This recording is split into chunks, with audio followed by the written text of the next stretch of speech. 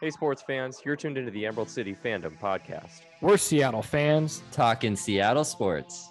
We're your hosts. I'm Connor. I'm Sam. And I'm Justin. You ready to get started? Let's send it.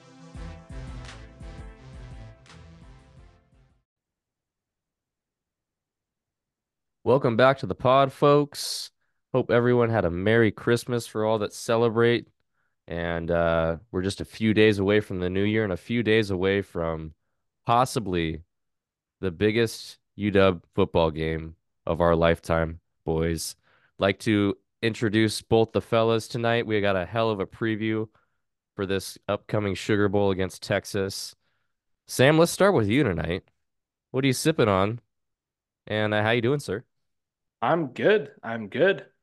I'm sipping on some Kirkland Signature blended Scotch whiskey. And I'm Tried and true. questioning whether I'm a Texas fan or a Husky fan these days with how much University of Texas Longhorn football I've been watching the last week and a half. That and your affinity for the hook 'em horn / rock on emoji Yeah, that was that problematic. you dropped in our. Oh, yeah, that's unacceptable. Yeah, I appreciate getting called out for that. That was a lack of self-awareness for sure. really was. I saw it immediately. I'm like, what the fuck are you doing, dude? Dislike that shit. I didn't even. All of a sudden, I'm getting thumbs down reactions, Yeah. and I'm like, And "Wait, you're like, what's going what on?" did I do?" Yeah, I send that at work all the time, so I'm gonna have to cut that out for the rest of the. Well, I guess I probably won't go. I'm not working the rest of this week, so that's good. Just cut it out of your emojis, at least for the next few days. Yeah.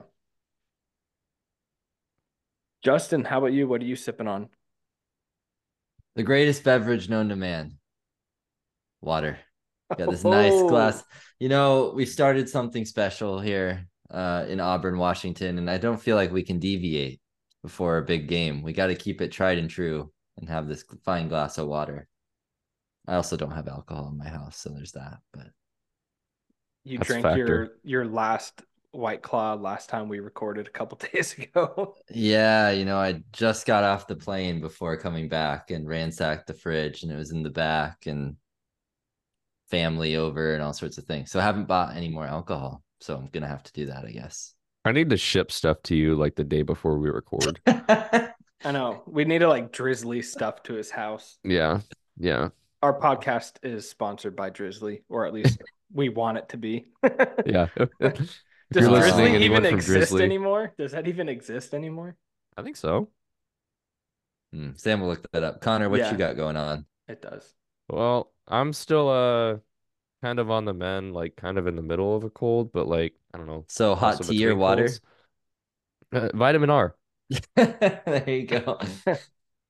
Nothing better As to put me as back into podcast mode than a little vitamin R. as prescribed by his primary care Yep. physician. Yep. This is prescription. Should we? One thing we didn't mention is the significance of this episode number. Justin kind of Oh. called it out. Episode 91. It's fitting, isn't it? It's Could be. fitting. An ode to the 91 championship team. We're going after one, our best shot since 91, episode 91 in our history. I mean, things are just, the stars are aligning, guys. It's like Team we're of living in Destiny. a simulation or something. It's And more no- exciting than that. But yeah. And no, we didn't plan that, like going into the season or anything, that a potential bowl episode would be 91. No, we that wasn't a definitely thing. didn't. Yeah. I wish we thought that far ahead. I wish we were chess players over here at Emerald City Fandom, but we're definitely checkers players. So Yeah. Yeah, for sure. cool, guys. Well, let's set the stage. Let's set the stage for this matchup. Massive matchup against a heavyweight in Texas. Very historical program. January 1st. Not the Rose Bowl, though. The Sugar Bowl. Kickoff at 5:45, 5:40-ish Pacific Standard Time. Number 2 UW against number 3 Texas. Let's fucking go, guys. Let's fucking go. We are in the CFP. One game away from a possible national championship and a trip to Houston. It is right there. It is right there. And unlike 2016, this team has a very, very good chance of winning this game. A very, very good chance. You won't hear it from the experts. You won't hear it from the experts. Except Joel Klatt. Except Joel Klatt. And then I'm in quotation marks experts because most of them are very East Coast bias. But for sure, if this team plays like it did against Oregon, they have a very good shot in this game. As far as the uniforms, because everyone's always curious about the uniforms, looks like we're going gold helmet, purple tops, and purple bottoms. So same outfit that we wore for the Oregon game, all three All Oregon games, I three. guess. All three. Yeah, the last Yeah. 2 years. So it's been a uniform that has treated the Huskies well in recent memory. Well on their way to a 13-0 year and number 2 ranking in the final CFP poll. I was going to just pause us there for a second because as you led us into the game, number 2 Washington, that's something I don't feel like we've talked about that enough on this Yeah. podcast. Like, when was the last time UW was ranked number 2? Like, like I remember as a kid growing up in the late 90s, early 2000s, and I know we were up there in the top 5, especially 2001. We must have been 3, maybe, or maybe number 2 at some point. I don't really recall. But the thing that I remember is being like a 10-year-old kid watching college football and seeing on the TV Washington Huskies with a number 2 in front of them, being like, oh my gosh, my team is so good. Like, We I are just so love, back. We are so back. we are so back. And I love the fact that this next generation of Husky fans, like the 10-year-olds out there, are going to turn on their TV and it's going to be number 2 Washington versus number 3 Texas. Like, that is a moment. I mean, I'm trying to like pull that inner kid out of me for this game because I think we've just been through so much shit in our fandom as a Husky fan that like I'm trying to pull out that inner kid and like put myself in the shoes of somebody who's 10, 8, 12 years old, like just becoming a Husky fan. It's like, oh my gosh, how cool is it that we're number 2? I don't think we've talked about that or appreciated the fact that we're the second ranked team in the country. Like, Totally. It's been a long time. It's a good call out. You were saying about how we're so back, and it's so true because of the narrative is like Texas is back. Sark has brought Texas back, and that can be true as well. But UW was a powerhouse, guys. Yeah, a national powerhouse that's been dormant. I mean, Sark took us out of the absolute basement. Peterson brought us back to national relevance, and now UW is back to where we belong. Yeah, like I would say, Sark brought us back to like where we weren't dead anymore, winning more games than we're respectable. Losing. Yeah, we're like 7-5, whatever. Peterson got us back to year in, year out, perennial top 25. We are operating under DeBoer as a perennial top 5, top 10 team. Top 10, yep, top 10 team. Yeah. Like, there's not much else you can ask for as a college football 2 years. This has happened in 2 years.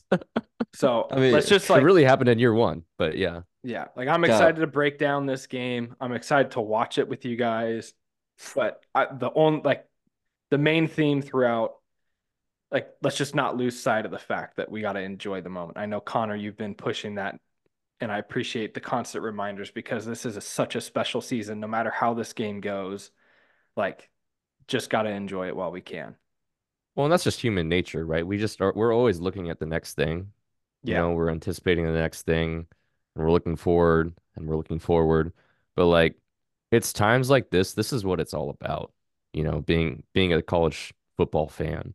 Your team's in the CFP has a really good shot or at least a legitimate chance to win the whole thing. And it can be gone in an instant. And we don't know what's going to happen next year. I mean, it's going to be a completely different roster. There's going to be so much turnover on this team. And that's going to be for a later episode. Is DeBoer even going to be our coach? Who knows? For another episode. Not for this one. Shut your mouth. You shut your mouth. I'm just kidding. I think he'll be But back. yes, I'm pretty confident in that happening. But this is special, man. This is really, really special, and this is not guaranteed again, in our lifetime, basically. But I mean, I think we're going to be a good competitive team, and a perennial top 10, 15 team for many years Yeah. if DeBoer stays. But I mean, this is on a different level, and the talent base that's on this team that's going to be leaving this team. Justin, I'd have a question for you because I know Mhm. you didn't grow up quite as big of a Husky fan, probably as Sam and I, like in your younger years and stuff like that. But just like looking back on your childhood and looking at this game compared to any of the other like big games that you anticipated growing up, where whether it be like Mariners in the ALCS against the Yankees, the UW Rose Bowl, the Seahawks in the Super Bowl in 2005, the Seahawks in the Super Bowl in 2014, the Seahawks in the Super Bowl in 2015. All those memories of big sports moments in your lifetime. There's probably others as well, the Sonics and stuff like that too. I don't know if you were a big Sonics fan growing up. Sounders. Um, Sounders for sure. Yeah, like obviously, duh. The CONCACAF Champions League final win and stuff like that. Well, like, where does this rank? Where does this rank as far as like anticipation going into a game? That's a really good question. Why didn't you And you're ask in it me? right now, so you might be a little bit biased towards the moment, but it's Right. big. It's big. There's no doubt about that. Sam, we know your answer. I was like, why didn't you ask me, Connor?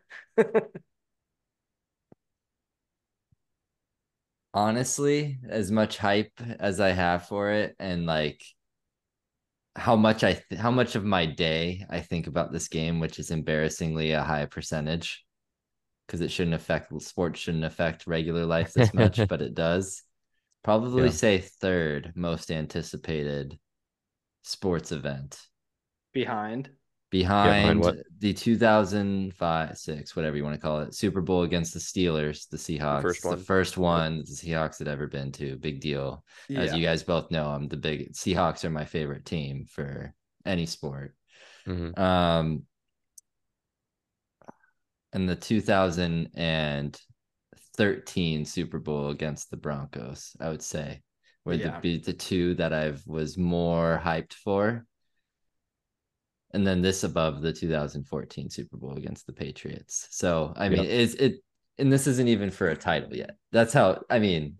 Yeah. I We mean, Right. if win we this win, game. I mean, so all bets are off. right. So I mean, put that in perspective. But it's a big freaking deal, guys. It's a big Yeah. freaking deal. I mean, to be three, I follow European soccer, all the things. Like for this to be that high is Sure. it's massive. Yeah. What about you, Connor? I mean, everybody knows this is the like my number one for sure. Right. Yeah. And then I guess maybe I'll just round out my answer. My two and three would be Justin's one and two, like The two Seahawks Super Super Bowl. Bowls. Yeah, for Yeah. sure. I think it's probably two. It's probably two to the Super Bowl in 2005. Yeah, Or after I should say it's it because I said 14 and 15 because that's technically when the Super Bowl Right. was, but Yeah. like happened. after the Yeah. season, yeah. So, but yes, after the 2005 season, that Super Bowl.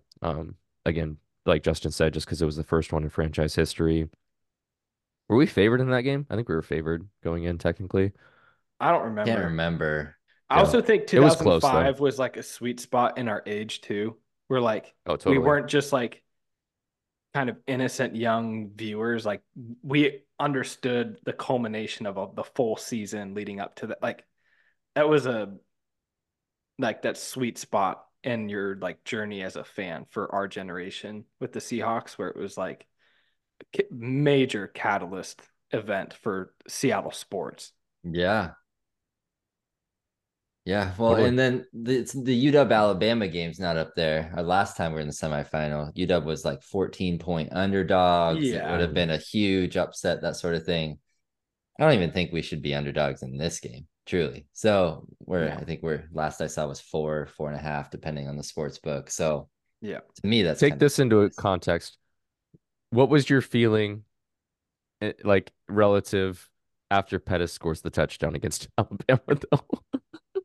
Oh, elation. Oh my God. Well, these fucking clowns suck. We're gonna go, yeah, like I was pumped, but I You were reserved, really? hey, yeah. you I know mean, what? Our Yeah, defense was the real I should deal, have though. been.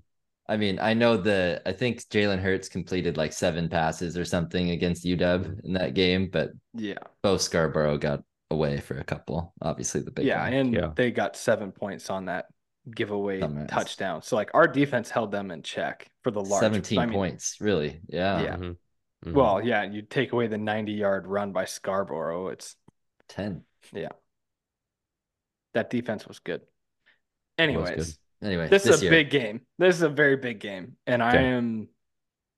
I'm starting to lose some sleep already. Justin, you talked about how much this has been forefront of your mind over the Mm-hmm. past, 3 weeks, 4 weeks now since the game against Oregon. Let's recap Texas's season here Yeah. and just give the listeners a little bit of preview of kind of like what we're walking into as UW fans when we face them in the Sugar Bowl on Monday. Yeah. So Texas last year in the Big 12, like us last year in the Pac 12, they're moving to the SEC. So had a non-conference schedule against Rice, Alabama, and Wyoming. So took care of Rice pretty easily. They go to Tuscaloosa and beat down Alabama. And why it was so surprising at the time is because they won at the line of scrimmage, something we'll get into in a little bit later. It wasn't just this fluky Big 12 high-flying offense. They won big boy football, as Booger McFarland likes to say, at the offensive and defensive lines of scrimmage. So good win for them. Wyoming 31-10. That was a little generous because they struggled in that game. I think it was 10-10, like late in the third or the early fourth. Um, so can't remember the exact score. Dominated Baylor, pulled away late at Kansas or versus Kansas. Oklahoma at the Dallas State Fair, the Texas State Fair in Dallas, the Cotton Bowl. Oklahoma took Texas down 34-30. So Texas has one L in the season, something you would never see out of UW in 2023.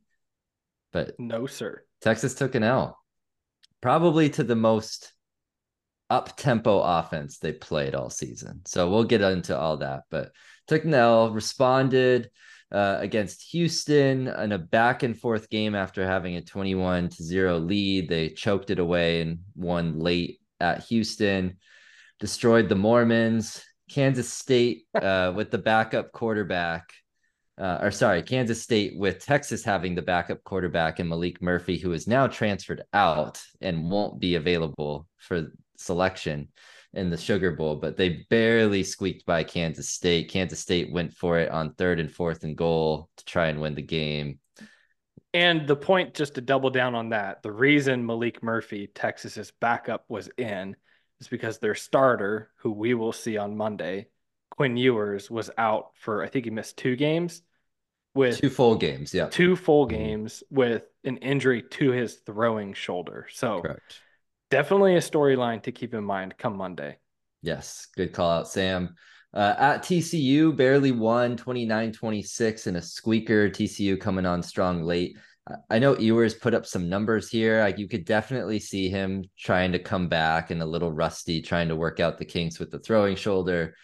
Similar at Iowa State, won by 10, but then blew out their final 2 opponents by, which is why you see a lot of national pundits saying that Texas is coming into form. Blew out Texas Tech 57-7, the same Texas Tech team that gave Oregon trouble earlier in the season, and destroyed Oklahoma State in the Big 12 championship game 49-21. But Oklahoma State, a little bit of a Mickey Mouse team, because I think after beating Oklahoma, they lost like 49-3 against UCF or something like that. So Yeah. not very challenged, but also blew out 2 opponents. So that's Texas's season. You don't see a lot of great teams on there outside of their Alabama win. And then the Oklahoma, I would say, is a very good team, but the Oklahoma lost. So not as many tests as UW, but also some good performances as well. Sam, any follow-ups there? No, I think you capped it off pretty strong. I think you covered most of it. Cool. Well, let's start to get into some of these matchups then, guys. Let's peel back the layers of the onion here. Let's start with strength on strength. UW offense versus the Texas defense. Sam, let's start with you. What's your number one matchup that you're looking at when it comes to the UW offense versus the Texas defense? And what are you hoping that the offense is able to exploit possibly?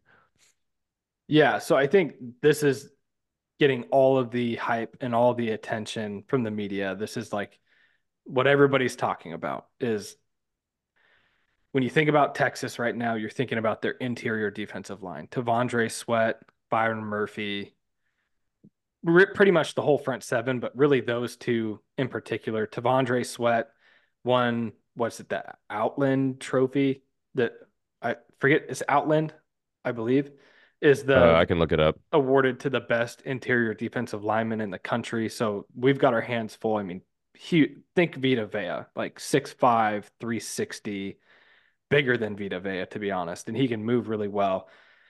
So that interior defensive line, and then they're going up against the Joe Moore award-winning best offensive line in the country, being the Huskies offensive line. Who wins that matchup? Good on good. This is the only matchup as we go through UW offense versus Texas defense, Texas offense versus UW defense. Like, this is the only matchup on both sides of the rosters where it's strength versus strength. Like, their interior defensive line versus our offensive line is like the strength of our team to a certain degree, and certainly the strength of their team being their defensive line. And so, kind of break that down a little bit more in terms of what I'm looking for is one is how do we the key is, do we keep Penix clean? We've been able to do that all year against every team that we've played. Oregon has a good front seven as well. We were able to handle that. But Texas, I think, is a step above that. And so can we see solid pass protection? And the follow-up question to that is probably the bigger question. Their run defense is best, what, second best in the country behind Georgia right now. We've seen the Huskies run game start to come on strong at the end of the season. So it's like, how is that offensive line able to move the line of scrimmage, if at all? And so I think that's going to be the key matchup here is like in the trenches, who wins? And I think that'll dictate who comes out on top in a pretty significant way. So I know that, I mean, it just kind of comes with the territory when you pick the trenches as being like a key matchup and tangentially impacts the pass game and the running game. So I kind of touched on a couple of other key points here, but curious to get your thoughts, Justin, on UW offense versus Texas defense. 100%. I agree with everything you said, but I'd love to dig into UW's wide receiving core. Big talk heading into this game. Both teams, wide receivers. Which wide receiver core is better? And that's funny conversation. Neither here nor there. Texas has the 94th ranked pass defense in the country. Let me say that again. 94th. That's not good. UW's passing offense is a little better than 94th. That's all I'll say. Yeah. And so it's not strength on strength, as you were just alluding to. So how can UW find open pockets and get away from their corners who are left on an island a lot of times, given Pete K's defensive schemes? So I think we can exploit that. Ryan Grubb, Kalen DeBoer are genius play callers. They're going to scheme guys open against any defense as long as Penix has more than 2.5 seconds to throw. Texas pass D, I will say, is a little better watching on tape than 94th, just given they go up against, like, they've gone up on huge leads and then they're just playing some prevent or playing some stupid island defense when they should be playing some zone and all sorts of things. And they give up some late touchdowns and late passing yards because teams can't run on them, but the yards are there. And we have Odunze with 16 contested catches this year and the highest burn rate. I mean, there's this scatter plot we've all looked at off air. It's not close. Right. Yeah. Rome is in his own galaxy. His own, yeah. One of one. Jalen McMillan, now that he's healthy, yes, Texas pundits, he exists. What do you go? 9 for 131 against Oregon or something? Yes. Yep. Yeah, something like that. Yeah, he's a problem for you. because he's in the slot. He's going to be in the middle of the field. Good luck Their covering slot with corner you. is not good I was going too. to say, good luck covering him Yeah. in the middle of the field. He's pretty shifty. They leave him one-on-one sometimes too, and that's not a good game plan against I Jalen McMillan. promise you haven't seen 3 wide receivers like this. So, Yeah. problem. And then Jalen Polk. Oh, yeah. He went and had not a good Penix throw in that Pac 12 championship, went and snagged that from the Oregon defender. Yeah. That's stuff he can do too. So, in a pressure situation, game-winning drive. Right. Yeah. Problems abound. Oh, yeah. Our tight end. I know Jatavian Sanders gets all, rightfully so. He's a huge athlete, really good player. Jack Westover's made a couple of CYA catches for Penix this year. Oh, yeah. Like 4 or something. So problems that I don't think Texas can. I don't want to give too much away for later. I they can't cover everyone unless Malik Murphy and Sweat bulldoze Byron Murphy. I got sorry. I had Murphy. Easy mistake. I was about to do it too. So. Yeah. Byron Murphy and Sweat just bulldoze our interior offensive line, to your point, Sam, every single play. If they do that, yeah, we're screwed. But if they don't, it's a problem for them. Yeah. I don't see that happening, to be honest. Like, here's kind of going back, like circling back to my point about strength versus strength, good on good, their interior D line versus our offensive line. I think the run game is as going into the game as a Husky fan, like any little blip of momentum we get in the running game, you take it. Like they are really stout against the run. But to Justin's point, this Husky passing attack, like this is not a pass rush that I think is going to be super problematic. And I know, T'Vondre Sweat, Byron Murphy, they're 2 interior pass rushers. But when you really break things down, yes, those are 2 really good individual defensive linemen. But when you break things down in pass protection, I think our tackles will handle their edge rushers no problem with Roger Rosengarten, Troy Fautanu. What that allows you to do is then you have our 3 interior linemen plus Dylan Johnson, who's arguably the best pass blocking running back in college football. You got 4 on 2. T'Vondre Sweat and Byron Murphy are going to make their plays. They're going to push the pocket. But to Justin's point, that is not going to happen every single play. Majority of the time, I will take our 4 pass blockers being Nate Kalepo, Julius Buelow, Parker Brailsford, interior offensive line, plus Dylan Johnson chipping. I just don't see them pressuring Penix with regularity in this game. I just don't see it. I've heard the Texas radio host say that Arizona State game, UW got pushed around. That's an example of how they can be exposed in the interior offensive line, blah, blah, blah, blah, blah, right? A little bit injured in that game too, on the interior offensive line. That didn't help. Plus, Penix was sick as a dog, but yeah, the whole team. We forget that too. Yeah. It's not the case. Buelow was out, so we had Landon Hatchett. We had Hatchett in there. Yep. Yeah. It wasn't good. Like, well, I mean, we'll admit that though. It wasn't good. And Wasn't good. For sure other teams exploited that down the stretch as well. So we have to be attuned to like those A-gap blitzes because that's been our Achilles heel for the second half of the year. But I think we found a little bit of a cure to that in the Oregon game. And his name is Jalen McMillan, I think. Yeah. So I think we're gonna be okay so long as we're healthy. I'll knock on wood now. But one other matchup I'll mention. Sorry if I cut you off, Connor. November in the Pacific Northwest. Oregon State. Stormy. It's cold. Downpours. Oregon. Even the Arizona State game was raining. Yeah, you were there. You were there, yeah. Yeah, I was soaked. Oregon in Las Vegas, Dome. What happens? Up and down the field. New Orleans, January 1st. What's the forecast? It doesn't fucking matter. Dome. Superdome. Yeah, Superdome. Unless there's a hurricane too soon. I'm sorry, but Well, that's just Oh, Debbie Downer. God, Jesus. When do I come back from that? I might cut that one out of the podcast. I'm sorry. Yeah, unless a natural disaster hits. We're in the Superdome. Hopefully the turf is not split in the middle where Dylan Johnson hits a turf monster, Ugh. because without that, like, it might have blown wide open in that Oregon game. So Yeah. all that to say, Penix, ideal conditions for spinning it. That's all. Oh, yeah. Totally. Yeah. Let's switch over to the other side of the ball. This is a little bit different now.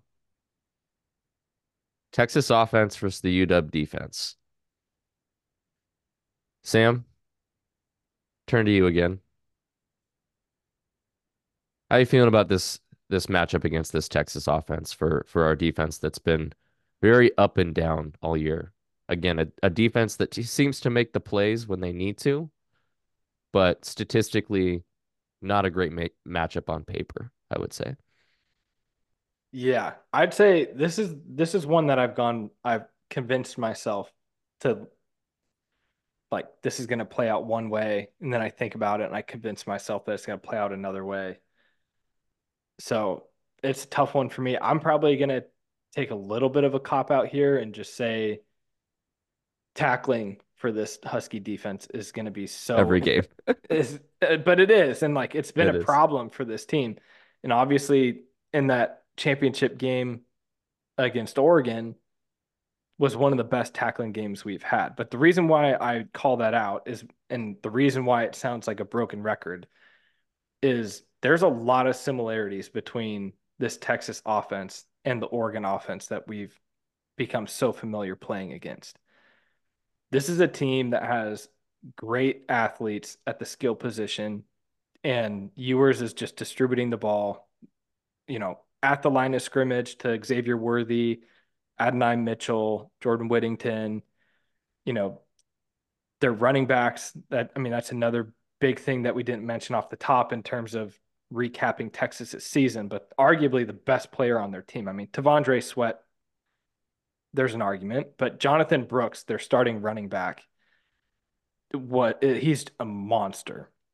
He tore his ACL in the TCU game, I believe. So he'll be out, and they'll be starting their true freshman, CJ Baxter, who's a great talent in his own right. And that's the other thing that we haven't really touched on with Texas that kind of goes through all these different matchups is Texas's team is stacked with talent. This is arguably the most talented roster in college football. They are Mhm. 5 stars all over the place everywhere. But there does come something with experience, and they're going to be rolling out some inexperienced running backs. But getting back to my point, you watch this Texas team in all of these games and some of these big plays, or you even mentioned it, Justin, when you said Ewers had like a good statistic passing day against TCU. Well, he got an 80-yard touchdown on a running back screen to Jonathan Brooks. And Right. that's kind of the way that Oregon's team is, like, get the ball to the playmakers, let them make plays in space. And so our defensive backs, our linebackers being able to wrap up and get these guys on the ground where they catch it, 2 yards, 3 yards, 4 yards from the line of scrimmage is going to be paramount. I think if you look at the holistic portfolio this team has put on paper tackling wise, it's been iffy this year for us, but it seems like we've been clicking a little bit more as the season's gone on. So that's going to be a key thing that I'm looking at. It's just like, are we able to keep people in front of us and make the tackle at the critical point? The other thing here, just teeing it up for you, Justin, is like we talk about UW receivers versus the 94th ranked Texas pass D. We just spin that around on the other side of the ball, and that's another big matchup where if I'm a Texas Longhorn fan, I'm probably licking my chops. Absolutely. I mean, you've seen Bo Nix in losses put in the 30s on us, right? You've Yeah. seen Utah in the first half score 28 against us, right? Yeah, you can point to numerous examples. And so Stanford, Stanford, can't even remember the fucker's name now, but yeah, Ashton Daniels. looked like the next great NFL player against us for a long, long time in that game. Yeah, evident. And I think there's matchup problems that I'm nervous about all over the field on offense for Texas versus UW's defense. Jatavian Sanders is someone we haven't mentioned a lot. I know someone that I'm probably a little higher on than you, Sam, but it's a matchup problem for our linebackers. I mean, you see Ferguson for Oregon get loose from Dom Hampton for the touchdown. You see, Ferguson, by the way, miraculous comeback from injury. I'll just keep saying that. I know. I thought it was rest in peace there for a minute with that guy. I'm waiting for his next injury against the mighty Liberty Flames in the Fiesta Bowl. The precursor appetizer to the the Rose Bowl right? and Yeah. Sugar Bowl. Oh, that's so good. Yeah, I could talk about that. But anyway, Jatavian Sanders, he's a problem, guys. He's a matchup problem. And if we're so focused on the receivers, he could be open for 10-yard gains left and right. So our linebackers better bring it, or whoever is assigned to cover him, because that's going to be a huge matchup problem for us. Cam Fab. Yeah. I don't love that, to be honest. Yeah. He played a hell of a game in the championship, but yeah, Sanders is an athlete that we don't have on defense or offense. And I don't think that we've really seen either this season. No. The one thing that I will say, and I know you alluded to the fact that like you're higher on him than us, like from a passing threat perspective, I'm right there with you. He is not great in the run blocking game. That's fair. And so, I think in terms of being a tight end that I would want on my team, I think there's some pros and cons there. But the other thing to call out here is the Texas offense. I mean, I think we should probably dive into their wide receivers a little bit more, but just another tidbit before we do that is a struggle that they've had for 2 years. Dating back to last year, this year they haven't got much better. Their offensive third down conversion rate is 38%. That's ranked 80th in the country. The Huskies defense statistically kind of falls in the same ballpark. I think we're around 38, 40% allowing conversion. So on paper, it looks like that's kind of an even wash.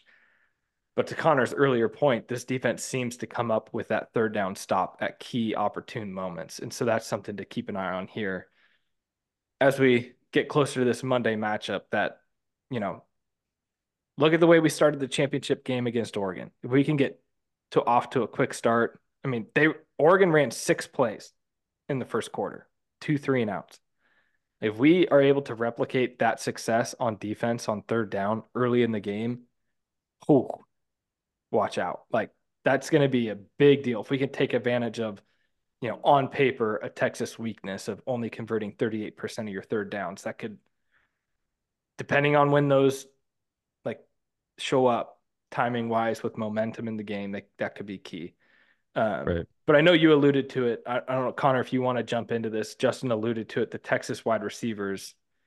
I mean, there is a lot of talk about, which trio of wide receivers are better. I think we all know the answer to that, but it's not to discredit these Texas wide receivers. They're an explosive bunch that pose their problems to any secondary out there. So maybe just talk a little bit more about the individual players that people should know a little bit more about before they see a lot of their numbers on For sure. TV Yeah. screen. Yeah.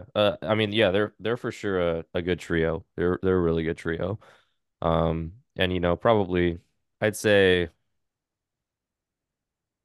probably like the third best trio that we've faced all year, second or third, maybe. I mean, what you have Arizona as one. Arizona and Oregon, probably.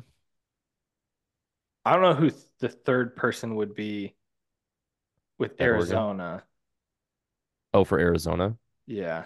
I mean, I'm sure I don't know. I mean, their top two are really good though. Like Yeah. I'd take their top 2 guys over Texas's top 2 guys. And I'd probably agree with that for Oregon as well. Yeah. Yeah. 2. Yeah. So I mean, how valuable is the third for Texas?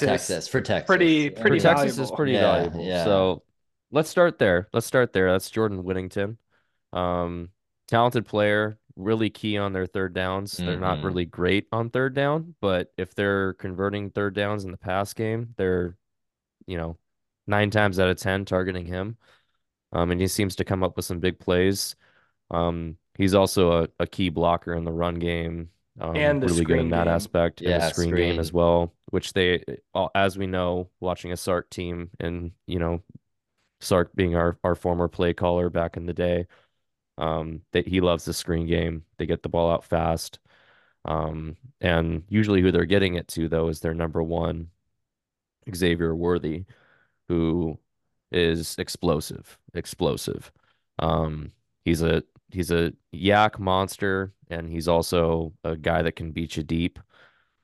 So a lot of times they will either get the ball out quickly to him. The play is completely designed for him to get him in space, make a couple guys miss, and just get his speed and his elusiveness on showcase, or he's trying to beat the safety deep and he did that last year against us and dropped the ball. So Oopsies. that's the one weakness that he may have, and he And seems to be better at it this year.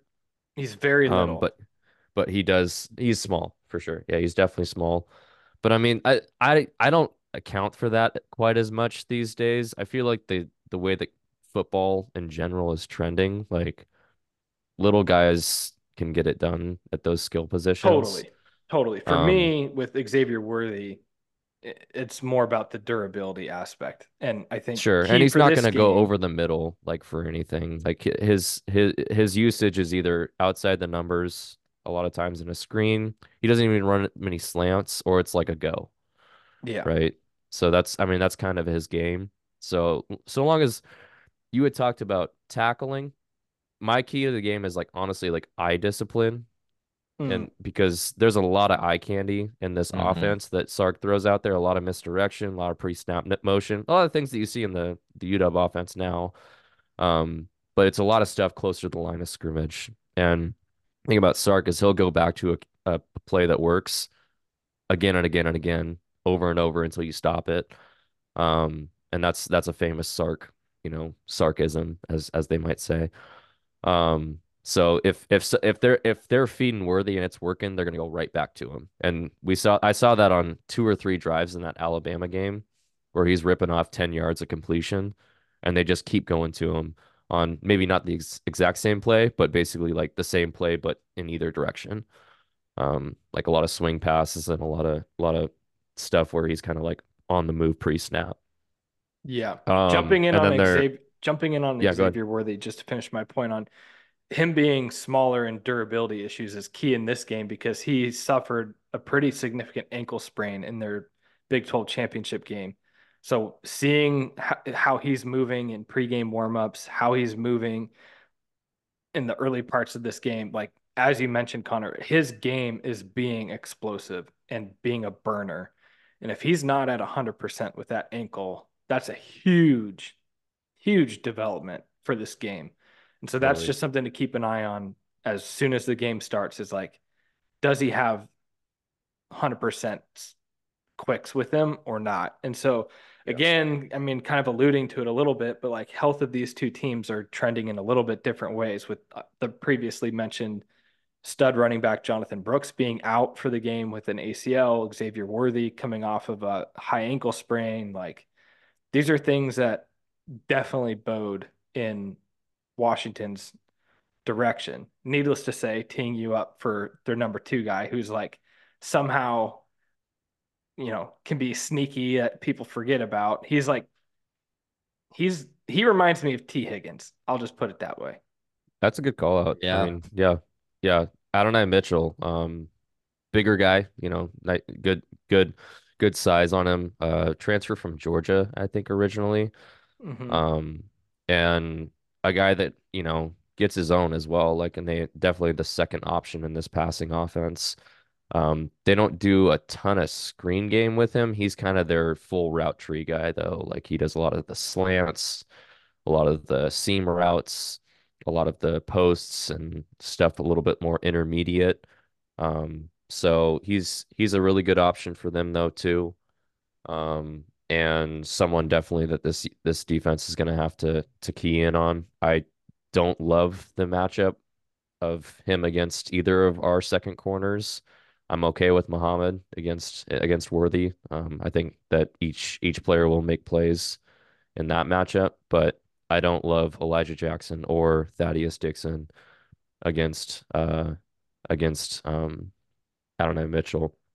But I will say, if Dixon's able to show what he did in that game against Oregon in the Pac-12 championship, his size definitely matches up better against Adonai Mitchell. That's going to be something that I'm interested to see kind of how they scheme that up and who they match up against, particularly Adonai Mitchell in this game. My guess is if you're Sarkeesian, Connor, like, are you looking at trying to? I mean, I think we all believe Jabbar Muhammad is a great cover corner, Yeah. but we talk about Xavier Worthy being tiny. Jabbar Muhammad Yeah, maybe they'll probably do is that. half an inch taller than him. Yeah. Adonai Mitchell's 6'4", 6'5". Like, I Yeah. Yep, he's imagine big. Sark's going to be trying to get that matchup all day.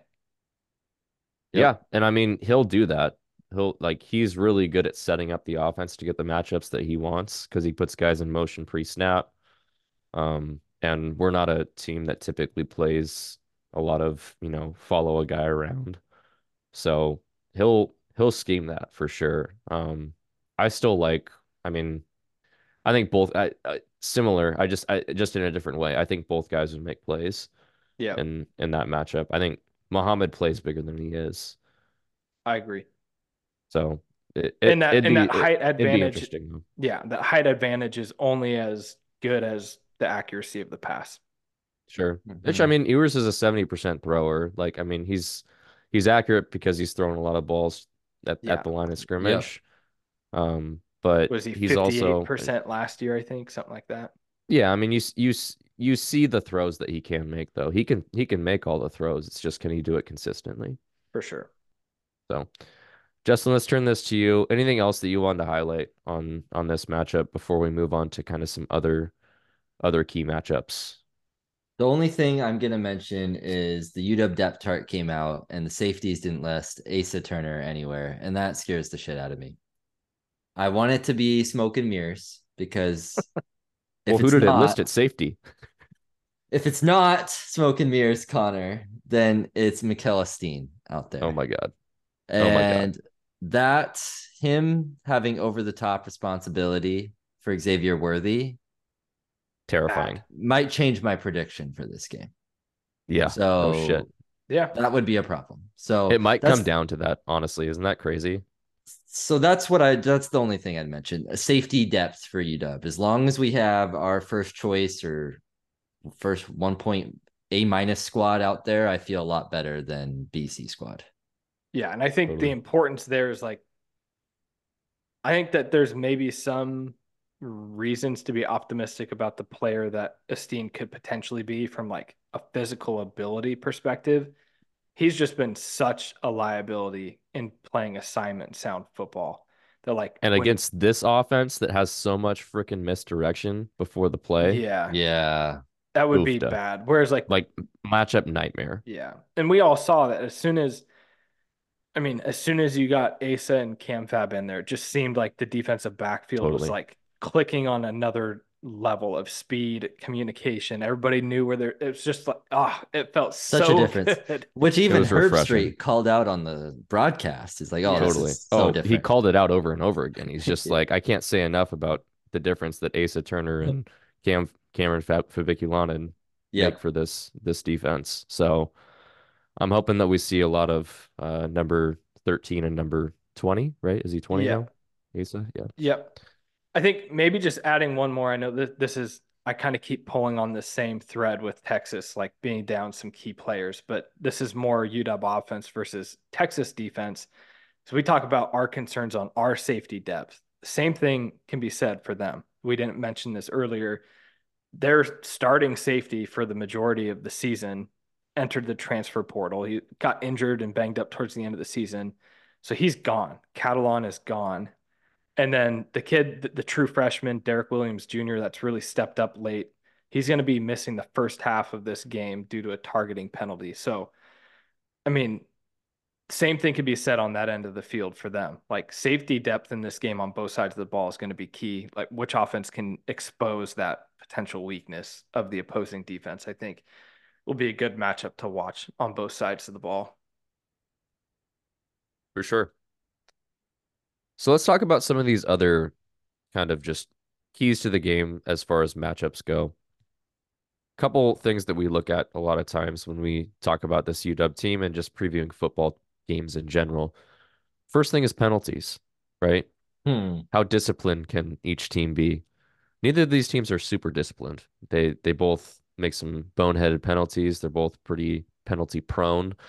Um, and UW definitely is worse than Texas. And in particular that, middle to second half of the year where we really struggled with a lot of like, late hit penalties and just like stupid personal foul penalties that we got away from though in the Pac-12 championship and we played relatively clean. If we can replicate that, I have a good feeling about us winning this, penalty battle.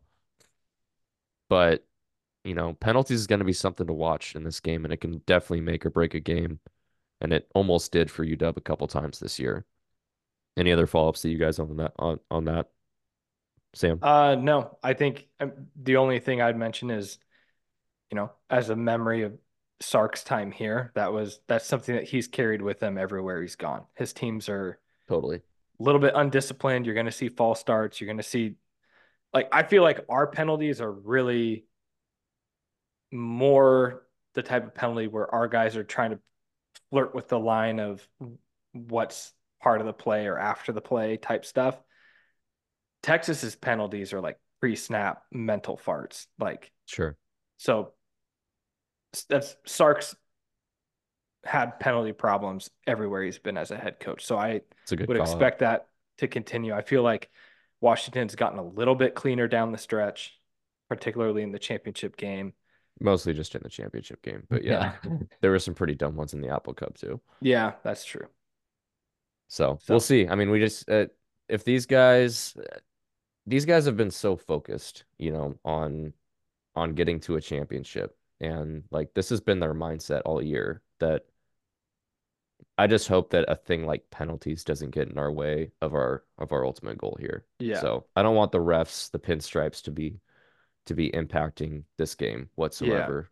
I guess I now that hope I'm they think I hope they relatively let guys play, you know, a little bit. So I'm okay with a little bit of physicality, but it can't be, obviously completely over the top. yeah, and that's what I was going to say with the penalties and the matchups that we've kind of zeroed in on with both teams wide receivers versus DBs. Like, how are they calling pass interference early in the Right. game? Are they Right. consistent on both sides? Like, it'll just be interesting to see how physical they let them play. And if they let them Their play corners are physical, their corners are pretty handsy yeah. If they too. let him play Like physical, though, like we talk about that plot chart that Justin sent us like a million times, we got some guys that can make contested catches. totally. I Totally. mean, Mitchell can, Yep. Worthy, Yep. not so much. Yeah. I mean, he's made one. Come on. Give him a little credit. Just one. The other aspect of the games that we talk about consistently on these episodes is turnovers. And Sam, I know that you were talking about this a little bit before we started recording, and you want to highlight kind of what your overall thinking and approach is when you're talking about turnovers going into this game. Yeah, I mean, it's pretty simple. Like we look at turnover margin. How many turnovers does your defense create versus how many times does your offense give the ball away? And in aggregate throughout the whole season, Texas is +7, meaning they've created 7 more turnovers than they've given up, while Washington has really just stayed pretty consistently at even. We ended the season at +1. And so basically what that would indicate on paper is that the turnover margin could favor Texas. And we all know turnover margin is a key indicator for the outcome of the game. And so hopefully we can buck that trend. I would say on UW side, my general thought here is like offensively, outside of a minor stretch there, we've taken care of the ball fairly well. To me, this is more damning on the defense not taking the ball away more than anything. But at the end of the day, it's like classic cliche football speak. It's like take care of the ball on offense, try to get it back on defense. The only thing that I don't think is figured into the turnover margin is like all the fourth down stops that our defense has come up with, which are like basically a turnover, but I don't think they get counted in Sure. this They're margin not. Yeah. formula. Right. So that would throw a bone UW's direction for sure this year. But this it's going to be a key thing to watch. I mean, ball security creeped up on us in a couple of those games down the stretch. Mm-hmm. It seems like we've kind Mm-hmm. of figured that out. It hasn't been as big of an issue. But it also goes back to the first key matchup we talked about, their D line versus our offensive line. Like when Penix throws interceptions, it's when the pocket is being pushed into his lap and he's under pressure and Yep. ball sails on him. We saw it happen in the Oregon game. So it'll just be a key thing to keep an eye on for sure is, I think if you're UW, if the turnover margin is even between the two teams at the end of the game, I think you feel pretty good about that. Yeah, I know you talked about Sam going a little bit off base here when we were talking about the UW offense against the Texas defense, not being super concerned about their pass rush. And my only counter argument would be just what you just said. If their pass rush a lot of times comes from the inside from Byron Murphy and Tavondre Sweat, who was the Outland Award winner. I did look that up just to confirm that. Yep. Um, and if Penix is getting pressure right in his lap, he typically doesn't make good decisions in that instance. He tends to kind of rush himself. So I'm really hoping that we're able to at least hold our own, or that they at least design plays where maybe Penix gets a little bit outside the pocket, or at least is able to move off his spot, that doesn't become a huge hindrance to our offense throughout the game. I have faith in Grubb and DeBoer that they're going to come up with a good game plan to combat that.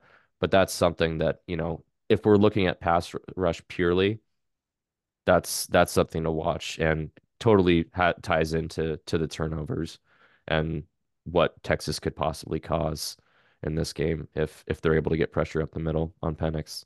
Yeah, I totally agree. I think the only other thought that just creeped into my mind that I didn't mention earlier in that like pass rush, interior pass rush versus our offensive line conversation is, I talked about our interior offensive linemen, Kalepo, Bulow, Brailsford, Dylan Johnson chipping in at running back.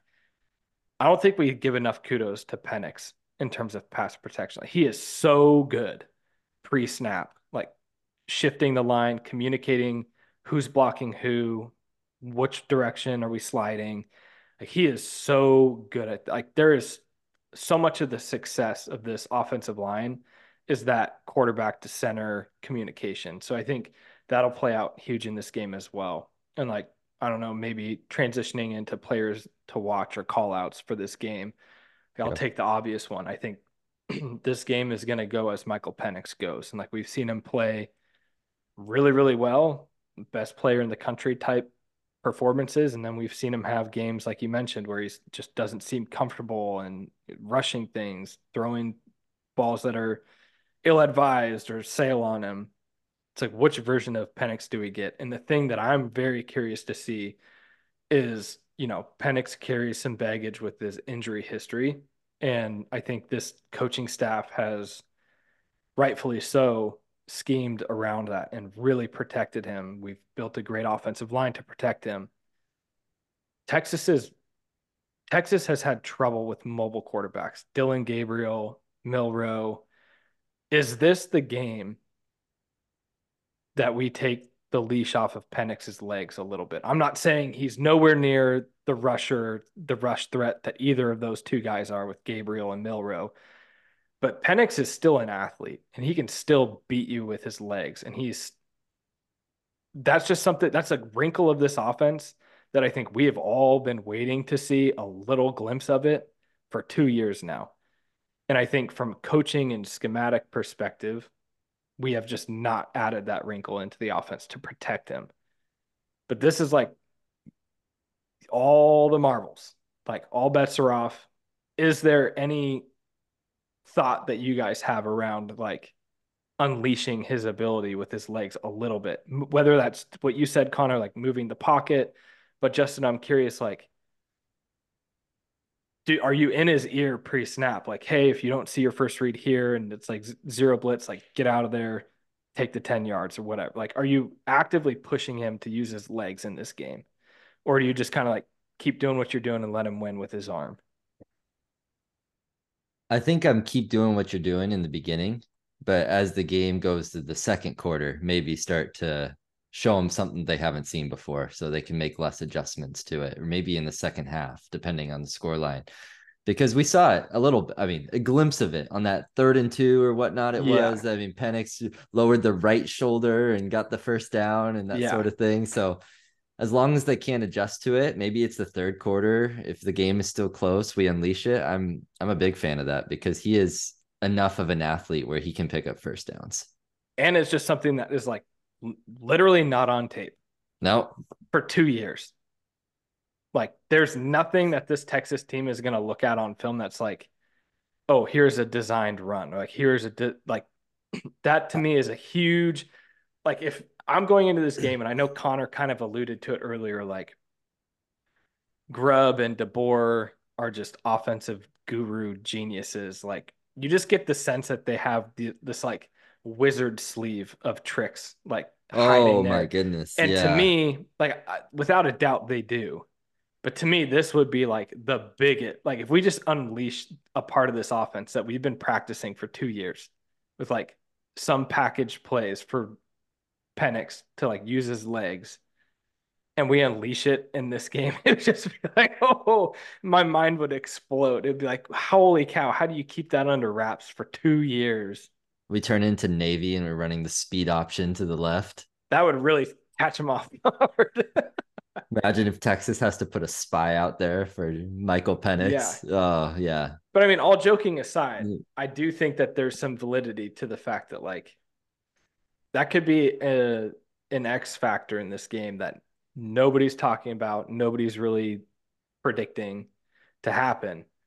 But, you know, I don't know, Connor, do you kind of, I guess the question to you maybe would be more like we haven't really seen it. Do you feel like Penix still has the athletic juice to be a threat in that way? I see him like 33, 34-year-old Russell Wilson in that aspect. That like he'll kind of use it when he needs to, late in games, kind of like Justin was saying. But I don't think it should be schemed or like a focal part of the offense, Second and personally. 7, you don't want a speed option to the left. No, because we've seen that shit, especially in the red zone, like early in this year. Like they had like some 4th and goal or 3rd and goal or something like that where they did like a speed option and almost got Penix killed. Yeah. And I was just like, what are we doing? I mean, that's the definition of getting too cute. And Grubb has a tendency to do that sometimes. So I really hope that we stay away from that shit in this game. Personally. Personally. I understand your sentiment that like putting something out there that is not on tape, Yeah. but I'd rather see it with someone that's like not on tape, like a Tybo Rogers or a Sam Adams or Ooh. something like that. Yeah, I don't think If he I if think he Sam plays. Adams can stay under lock and key for this game, but Agree. what I think we'll see is some things we haven't seen before. You said that you've seen these in a little bit of pressure situations, the 4th and 1 against Wazoo, little trick play action for 30 some odd yards. I think you'll see some of that in this game because when else are you going to use it? Yeah. Yeah. So Penix is obviously your key in or call out guy on offense. Sam, if you were to call it a guy on defense, we should just go around the room. One guy on offense, one guy on defense on UW that we're looking to watch in this game as far as a key player. How lucky am I to be able to go first on both sides of the ball? Yeah, and we all have to choose someone different, but you know, you're our resident UW expert fan, I purple think tinted we're, sunglasses all the time. So we'll give you this, Sam. This is your It's your limelight. moment. oh Yes. gosh, I think we're all kind of in the same category of fandom this season for sure. Come on, let's The Sure. be But season's honest. fair, but your you're there. yours runs deeper. It's in the family. Like it's just different. So go ahead. On the defensive side of the ball, ooh, to me, again, like just going chalk. To me, it's Braylon Trice. everything that we said about Yep. Penix being, potentially error prone under pressure times 10 for Quinn Ewers. Ewers can absolutely have reckless moments. I mean, it was the beginning of the Oklahoma game. I mean, first play. I could be wrong. It might have been the Maybe second or it third, might but have I been the know that second what or you're third talking play, about. but it's just like an easy read. I mean, it's a straight up slant and it is double covered, and he just forces it in there, interception. Like, Well, and he double clutches too, I and know. then He's like, still Yeah. throws it. it's not there, It's not there. tucks I'm it, and then still he's gonna like, throw it. oh, fuck it. I'm going to throw it anyways. And so, like, to me, on the defensive side of the ball, like, for everything that we've spent this whole episode talking about, their D line getting pressure into Penix's face, like, I think there's a lot of disrespect out there in the national media for Braylon Trice. Like, yeah, he's only got 5 sacks or whatever it is, but like, the dude is disruptive. And Mhm. I think that is going to be something that nobody's really talking about. It's not a matchup that's getting a lot of attention. But if, everybody's talking about, oh, if Michael Penix is uncomfortable, like that'll bode well for Texas. Well, yeah, of course it will. But like the more likely scenario is that Ewers is more uncomfortable with ZTF and Trice. Trice in particular, I think, you look at, I alluded to it earlier. Like this Texas team is stacked with talent. They're big, long, strong, and fast. Braylon Trice is an SEC type player from a physicality perspective. And so I think that's going to be someone who I'm watching on defense. If he can be disruptive at all, and again, it's hard against this Texas passing attack to get rid of the ball pretty quick. But I think that we talk about the turnover margin. I think Braylon Trice hurries Ewers and Ewers throws a pick at some point in this game. Like that seems so reasonable to expect in my mind. ZTF And strip sack maybe. maybe I don't know that Ewers is as careless with the ball as Caleb Williams is and was in that game, but Fair. I think Trice might have a big day. Justin. Around the horn, going offense and defense. Who you got? Yep. I'm gonna start with defense. I'm gonna give Connor a more obvious one. I'm gonna go with Thule. Oh, I like that. He was so disruptive against Oregon. And I know Jonathan Brooks is out, but CJ Baxter and Blue are athletes. Yeah, They look good on tape. And yes, they're young and they're not as good as Brooks. But if we can totally, I know this sounds counterintuitive, but put this on Quinn Ewers and they have a lack of a run game that they want, I think that just plays into our hands so much if we can tee off on them and obvious passing downs. Pin our ears back for Trice and ZTF and yeah. I mean, this Zach Texas Durfee. offense relies upon their run game. On their run game, and it's been really good all year. Even CJ Baxter and Blue have performed against Texas Tech and Oklahoma State. So if we can eliminate that a little bit, I mean, UW has been surprisingly decent against the run. You've seen all the numbers of their opponents coming into the game, and UW holds them to 1 to 1.5 yards per carry less than their season average. So as long as we can do that in this game, force them into some 3rd and 6s, 3rd and 7s, pin their ears back, Trice full go. I think that's a huge, huge advantage for Washington. So Thule's probably the most important player to do that. So that's why I'm picking him. This is going to be a really stupid answer for offense, but I'm actually avoiding that and going straight to special teams and Grady Gross. Okay. It's a dome. It's going to be a close game. He's going to be asked to make at least one kick in this game. On the other side, I know we're not doing Texas players to watch. Bert Auburn, their kicker is made up to a 54. Grady Gross's longest this year is 47. He might get called upon to kick his season long in this game. I believe in the kid. Gonna be an important moment.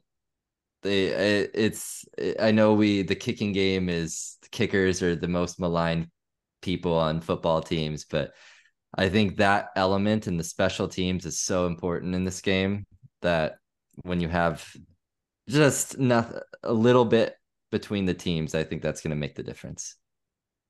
All right, Grady Big Bear. Gross, Love Grady that. Gross, left hash, good. Right hash, shit. Bad. Very, very bad. So Connor, I left you some good ones. I mean, there's a lot of good ones. I mean, I like where you're going with both of those calls. Honestly, Thule was who I was thinking of, so you kind of stole that one from me, Oh, probably unintentionally. But I'll go a different direction then. I could go two ways here.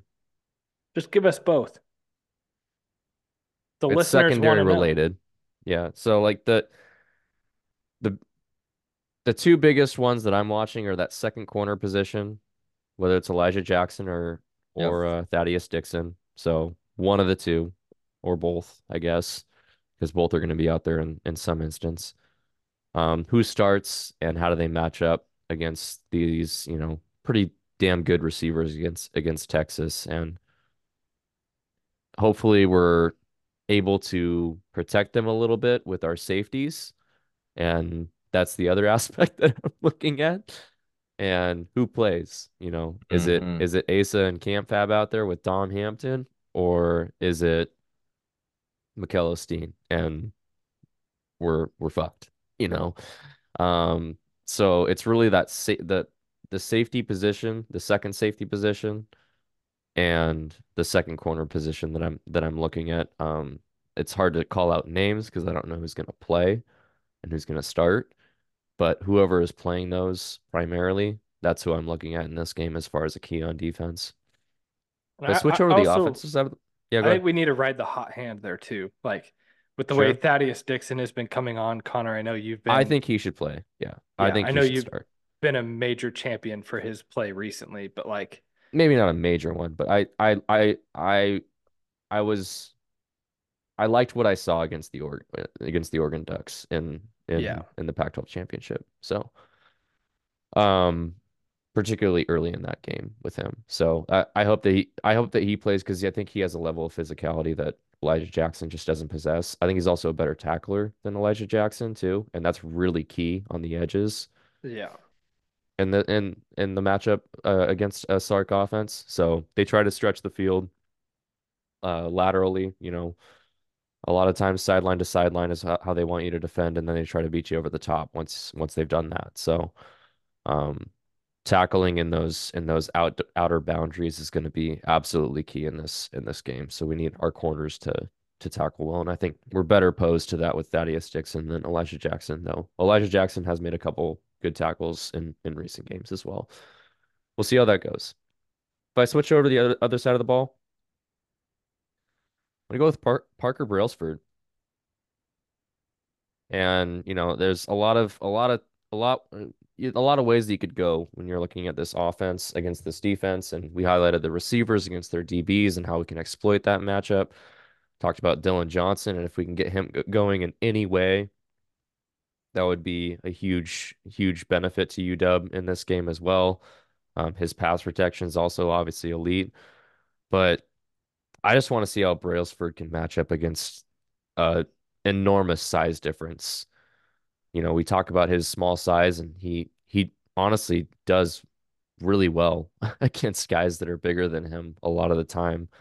And it's because he's so technically sound, because he's really low to the ground and he gets leverage, and he's just a smart football player too. So is he able to outsmart, out technique guys that are nearly 100 pounds heavier than him when it comes to Devontae Sweat? I don't know. I don't know about that. And I'm assuming that they're probably going to end up trying to avoid having him match up on Sweat one-on-one. They're definitely going to try to key one of the guards in on him as far as pass protection goes. But on the other side of the ball, what does Kwiatkowski do to try to get him one-on-one with with uh with Brailsford? So I'm interested to see how he holds up just in this game in general. He's been a really, really key cog to this offense's success this year, particularly along this offensive line and pass protection. But he's also honestly been pretty damn good in the run game and sealing off holes for Dylan Johnson to run through. So we'll see what happens, but that's a guy that I'm looking at on offense. I think if he's able to hold up in any way against both those defensive tackles, I really, really like our chances to have some offensive success against this Texas defense. I think that's a good call out. All right. Any other highlights that you want to give before we follow up with some predictions here, guys? The only other things that I've thought of, and I know we should just jump into predictions, but as you were talking about the secondary, Mish Powell has been an unheralded player on this team. I mean, we Good talk call out. about being 13-0. Like, is there any play bigger than his pick six as Arizona State was driving down into our 10-yard line than Told you. Mish Play of the year, Powell? man. I mean, I feel like that's just, I mean, Mhm. I understand it as Husky fans. You want to just erase that whole game from your memory, but like, holy shit, what a monumentous play that was. And then since then, he's kind of just disappeared. He hasn't made a bunch of key plays. I mean, he had a huge physical hit in that first Oregon game, but like you haven't heard about him because he's erasing the other team's slot receiver, and he's a great tackler. So I think he's going to play a key role in this game. I think, we Totally. called out Whittington being a really good slot receiver for Texas. Mish Powell, I think, is going to have a decent matchup there. How he pitches in to help out with Jatavian Sanders, and just general tackling. Like that's just another player. I know we didn't really call out our linebackers too much in this either, but I think Mish Powell's just gonna like with this type of offense that's gonna be exposing us laterally, having three wide. You know, I just think he's kind of an unsung hero of this team, hometown hero. I just feel like we got to throw the kid a bone. Mhm. It's a really good call out. Yeah. I mean, you could go one on one down this entire team. You're right. Like you could call out anyone because Yeah, they're all going to be huge in this game. I mean, everything's on the line. yeah. So with that, let's get to predictions. Sam, yours flashed up here, but we're not going to start with you. Okay. Ooh. Normally we don't. We usually end with me because mine is the Correct. most bold. Justin, where's your head at going into this game? Start with pessimism, end with optimism. It's a good recipe. Wow. All right. We've Already all been getting decently labels. optimistic this year. Hmm. Texas is going to start well. Steve Sarkisian's a hell of a play caller. They're going to get theirs. They have matchups that favor them all across the board on offense. They're going to be up at halftime, 21-17. Wow. High Close scoring, game. high scoring For first half. high scoring first half. But what do? We go into halftime. We make our adjustments. We come out. We're motioning, getting the ball to McMillan, Odunze. They can't stop us. Just like in the first half, they hold us to a field goal. We're both driving, but doesn't matter. 38-31, UW. Oh, wow. I love it. A second half explosion. Can't stop us. Silence the pro Texas crowd in New Orleans, and we're off to the national championship. Oh, I love it. Connor? That's sexy. I like that a lot. Um, I think I think this is a pretty even game for most of it. But I think the difference in this game, you look at those score lines that Texas has had throughout most of the year, particularly when Quinn Ewers is healthy. Not a lot of close games. Not a lot of close games. You know, quite a few blowouts, a few close games down the stretch, but they're not as battle tested as this UW team. And I think that's a trait that really plays well whenever you go into these CFP games that are going to be close and tight knit going into the fourth quarter. I think we're a fourth quarter team. I think we're a fourth quarter team. What is it? We've won 7 or 8 games in a row by 10 points or less. It's like a I think it's by college 7 football points or record. less. Well, USC was USC was 10, 10. but yeah. Oh, Yeah. But I mean, that was even uncomfortable It's a for most close of that game. game, right? So I see it playing out kind of like that game, though. Not as high scoring, but some back and forth, some turnovers on each side, tight knit at halftime. One team's up by maybe 3 points, kind of similar to what Justin was saying, but I don't think it's even probably quite that high scoring. It's probably like in the teens. But I think UW plays the better fourth quarter. And what's the Pete Carrollism? Can you win a game in the first quarter? Can you win a game in the No, second quarter? no, Can you win a game in the third quarter? Hell hell no. no. Can you win a game in the fourth quarter? Yeah, boy. Well, in this last game, can you win a fucking game in the fourth quarter? He was dropping Yeah. like F bombs and Oh shit yeah. everywhere. UW on top, 30-20 in this game. Wow, 10 points. 30 to 20 for Texas. That's defensive masterclass, I would say. I mean, we looked pretty damn good against them defensively last year, and this defense is better. Sam? We Yeah. gave up some late points in that game that made it closer than it was. My score is a little bit less optimistic as Connor, but we're on the same wavelength. And here's why. I've been pulling at this thread kind of sporadically through the episode. I think this Husky team is getting healthy. Everybody talks about this month off can, cause some issues in terms of tackling and, you're not practicing live. You kind of get some stagnant time, you know, school, holidays, the whole deal. I think that bodes in UW's favor. I mean, we were the healthiest we have been since week 3 in the Pac-12 championship. We got out of that very physical game relatively unscathed. Dylan Johnson, Jeremy Bernard's ankles are going to be good to go. Jalen McMillan is back. So, I mean, he looked 100% to me. I'm sure he's not. He's probably 90, 95, something like that. We'll take Buelow it. and this offensive line is clicking. So I think UW is going to, like, we're coming in with our starters. I mean, barring the safety smoke and mirrors, but like, we're coming in with our best players ready to go for the most part. Can't really say that for the Texas side. I think Jonathan Brooks being out, again, CJ Baxter is a really great talent, but you cannot replace Jonathan Brooks. Like, he is so good. They're going to miss him heavily. And I haven't heard anybody else talk about it besides us. This Xavier Worthy ankle injury would have me shaking in my cowboy boots if I was a Longhorn fan. Because if he's not got the explosive threat that he has and that he brings to this offense, I see this Texas offense struggling.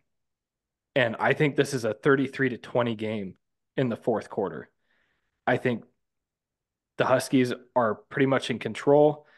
I think it's 33-20. I think Texas has the ball late. They score a late touchdown, 33-27. They try an onside kick. Rome Odunze recovers. Game over. Oh, please don't. UW No, don't put that image 33, in my head. UW 33, Texas Longhorns 27. Score looks closer than it actually was.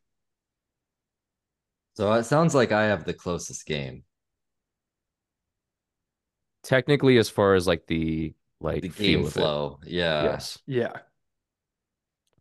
I I mean, just mine's close into the fourth quarter, I think, but yes. Like I I think think our it's I think it's tied like 20-20 going into the Yeah, I fourth just quarter don't and we see go that 10-0. many stops, guys, honestly. I think we get more stops than them, but I don't see how Texas can stop us. Like I think we could get into the 40s. I just don't. I agree. I think we could, listen, you don't but know how bad I wanted to like go 45, 48 for this game. But like I, I felt like holding them down into the 20s was like, I think the most realistic outcome is that Texas doesn't score as much yeah, as that's they fair. think, and like we don't necessarily blow the doors off them. But That's I true. mean, like their interior defensive line is going to make a play, a This couple is plays. true. This is true. But at the end of the day, in the Superdome, like Justin said, like Has anybody stopped this team in a dome with our 3 wide receivers healthy? Not a chance. Is there anything about this Texas defense that makes you think that they're going to be the team to buck the trend? No. There's maybe one or two, but like, Oh, I can't wait, boys. I can't wait. New Year's Day, it's 5:45. It's so late. Which is so odd to me. Like, why would the New Orleans game kick before the West Coast Rose Bowl game? Is it The just Rose Bowl's always tradition? the Rose during Bowl's the day. always I during the think. day. Yeah. Yeah, right after the Rose Parade and the whole thing, right? Yeah. But I mean, it'd be a good lineup of full day of football. yeah, I mean, I don't care about Oregon Liberty, but I the other do. one. I want Liberty to win so bad. Look how petty we are after we beat them 3 times in a row, and we're still It's- super petty. Okay. It's a lose-lose situation, right? Like they go and kick Liberty's ass. It's what they're It's like, expected Nix to is do. playing. If they barely win, it's like, holy shit, Oregon, what are you Is doing? Troy Franklin playing? I don't know. I honestly don't know. I honestly have not paid any Oregon's attention. so far out of my mind. They're beneath me. I don't know. The good. only bone that I will ever throw to Oregon will be right now. And it's this. And it is relevant to this matchup with Texas. I think from the bottom of my heart, the Oregon Ducks, the last 2 years, the fact that we've beaten them 3 times. Oregon is a very talented, very physical test every time you play them. And we've come out on top 3 times. Going into this game, we talked about this Texas team hasn't seen wide receivers or even an offensive line like ours. Maybe offensive line, you could argue Alabama, maybe. But like the fact that we've played Oregon, we go into this game against Texas and like the level of physicality is not going to be a surprise to us at all. Like we are battle tested to Connor's point, and I appreciate the fact that Oregon gave us the opportunity to beat the shit out of them 3 times. Build confidence that we are a physical West Coast football team ready to make a statement on Monday. And these players, if you listen to them with their media availability this week, yeah, they're pissed. They're fed up with it. They're tired of being underdogs. They're tired of being disrespected as being basketball on grass, a finesse team. Well, maybe they're this year's TCU. Bullshit. This team is pissed off. And that's why I think this game is not going to be as close as people think it will be. The score at the end might look different, but I think this Husky team is the better team, and I think it'll be evident on Monday.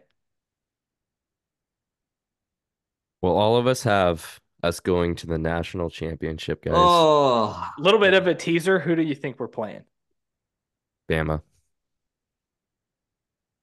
my head says Bama. I think Alabama's going to roll Michigan. I think it'll be low I don't think it's going to be scoring. rolling. I don't think but it's roll. I think it's like a 24-14 scenario, like I a can see 10-point that, yeah. game. Yeah. I think it'll be kind of a boring game to watch, to be honest. But I think Alabama's Yeah. the better team. And Yeah. we'll see. I think the Texas UW game will not be boring. Let me just say that, given my prediction. No, I don't think it'll be boring in any of our predictions. Yeah. Look, there's no doubt that Sark is a good coach, but we have the AP Coach of the Year on our end and a full month to game plan for this game. I can't see us not being ready, not being focused, and not having a good scheme going into this game, particularly offensively. Sark can get rattled. You saw him at the beginning of that Alamo Bowl, stressed out Holy after all shit, that dude. after all Yeah. that film he I had to hope watch no of one UW. touches him in the tunnel this year. Yeah, no kidding. DeBoer don't I can give a guarantee shit. you that's head of security is like, do not lay a finger on Sark. Don't even Do look not lay at a him. finger on Sark. Mm. Just let him go if he wants to go. Just let him go. Yeah. I mean, I just love DeBoer so much. Yep. So much. And guys, in like 4.5 days, Ooh. we're gonna know if we're going to the national championship. Oh, God. And I'm just going to say this, whether it's Michigan or Alabama, you're in the game with this offense. If we are still healthy going into that game, like actually can win the national championship. Oh yeah. Yeah. If it's Michigan, It's wide open this year. if it's I think any Michigan, of the four teams can win it this year. if it's Michigan, guys, Oh, we're rolling. I We rolling. I think that that is a matchup that I like. I'd like to I quote William Inge. We rolling. we rolling. Linebacker coach of the year, we rolling. A lot of coaches of the year on this staff. Jamarcus Shepard, Nick Sheridan. A lot of shout outs to go across this whole coaching staff. I think they'll have the boys ready to play. Before we wrap up, we've been of the mindset and on the Sam Hoganson hierarchy of, a successful season. I think Oh yeah. we're all in the camp that this is a successful season. Like, no doubt about that. This is an 100%. amazing season, Right. right? We'd be stupid to think otherwise. However, when it's this close, when you can taste it and you don't know when you're going to get it back, how badly do you want this right now? Justin, I'll roll to you first. I mean, there's no word to describe it. I need this. It's not a want. Like I need us to move on, to show the world the West Coast plays big boy football. UW belongs and is at the top, and we go to Houston to crack some skulls. I need that. So yeah, it's not a want. It's almost a need because I'm gonna spend months agonizing in pain if we don't win this game. Sam, are you in the same camp? Are you going to be like in agony if we lose this game on Monday? I wouldn't say I'd be in agony if we lose it. But what I will say is this. As a Husky fan that has endured things that I would never wish upon another college football fan, the 5-year stretch of he who shall not be named, everything that I've been through as a Husky fan, if you go back to 2008, 2009, and you tell me that young Husky fan that's just depressed as all hell, that in 2023, your Husky football team, national champions, I don't know that I would believe you.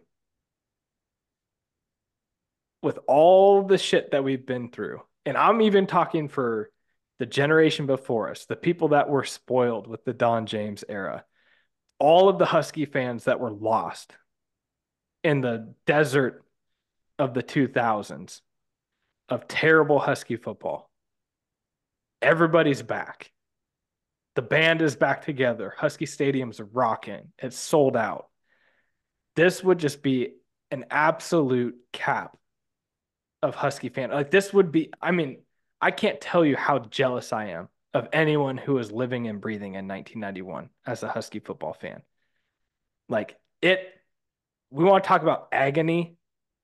Every time I have to listen to my dad talk about how great 1991 was, every single time I have to Sam, I hear was somebody 9 days talk, away from experiencing that. I could hear it. I was in the womb. I was But almost on my way out. but what I'm saying is like people have experienced Husky success on a level that I have never experienced. And quite honestly, for the majority of my life, I never felt like I'd be able to experience. So instead of harboring on what agony I may have if we lose this game, I'm focused on what you're talking about is at the tip of our fingers.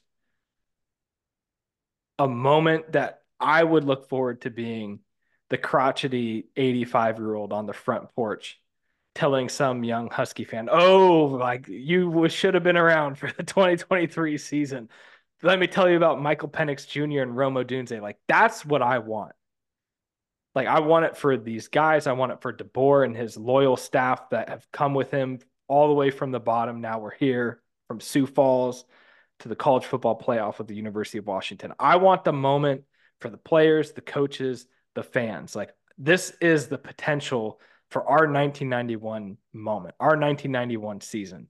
As like, I mean, I'm talking 50 years down the road, being like, you should have seen the 2023 Husky football team. That's what we're talking about. We're talking about going 14-0 to the national championship game with a chance to be 15 and fucking 0 national champions. No share of title with Miami, no share of title with BYU, none of that bullshit. Undeniable national champions 2023 Husky football team.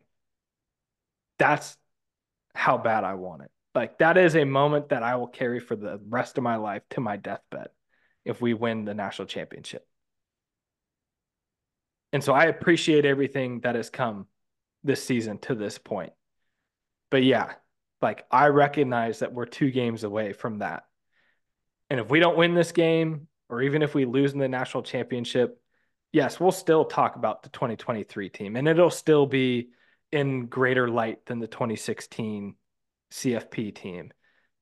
But it still will not be that 1991 trump card that's like, it would be more than that. So I don't know. I just went too deep. I don't know if people followed that or not, but if you did, No, I'm it's glad you fantastic. did. But it's, yeah, I would cry. I Yeah, honestly would cry on the I verge of think I tears thinking about it. yeah, I think I would too. I think I would too. You know, in the age of social media, it's been really, really cool to watch clips on Twitter, Instagram, what be it, and see kids, you know, growing up with this team and falling in love with Husky football and getting the chance to go to New Orleans as a Christmas present and go to the game. Um, and Michael you know, Penix Jr. jersey signed. Like, yep, the excitement on their faces when they receive that kind of th thing related to this Husky football team is just really cool to see, and it makes me emotional and um it makes me think to like back to like, you know, whenever we watched the 2001 team go to the Rose Bowl and stuff like that, and that was cool, but like this is on a different level, obviously. oh yeah. And but I'm glad that like this generation growing up with this is getting that moment to be able to latch onto this team and fall in love with this team because that's what inspires them to be Husky fans for life. And that's where Sam and I and Justin are at. Um, so I really hope that they're able to cap this moment off with a national championship. But no matter what, these guys are in the history books. 13-0 is, you know, unblemished and unprecedented in Husky history. So no matter what, they've had their moment, but it's just right there. You know, you can taste it. That I don't know when we're going to be back here again, and I just want to take advantage of this while we have it. You know, Bama's going to be back here again. Texas will probably be back here again. Michigan for sure will be back here again. UW is borderline blood, but you know, they're probably more historically like a top 20 to 25 team. Yeah. We're here right now. Let's take care of business. Let's beat Texas on Monday. Let's look forward to a national championship. And let's win the whole thing. And I want some goddamn respect. If we We beat win. Texas, I think we'll get it. No, we No, we won't. won't. You're right. We're going to be an underdog in the national championship. Oh, if we play Bama too, we're gonna be like a two-score underdog. Yeah. Especially if Bama ends up rolling Michigan, like So it's gonna be. Yeah. what a national championship mean is some goddamn respect. Yep. What No would be shit. our what would we be 15-0, beat Texas, beat Michigan or Alabama, beat Oregon twice. What's our win streak at that point? Beat 22, SC, beat 22 in a row going into Utah. next season. Yeah. People Yep. are talking about UW being like the best team, the best program of the country. Kalen DeBoer, arguably the best coach in the country right now. Like Undeniably, he's AP Coach of the Year, that man. is what I want. Some goddamn respect on my name. Yep. Totally agree. Well, it all goes down Monday night, 5:40 Pacific Standard Time. Number 2 UW, number 3 Texas, all in the line to go to the national championship in this Sugar Bowl, New Year's Day.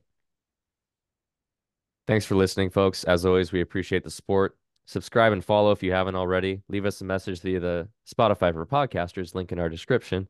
Until next time. Go Dogs!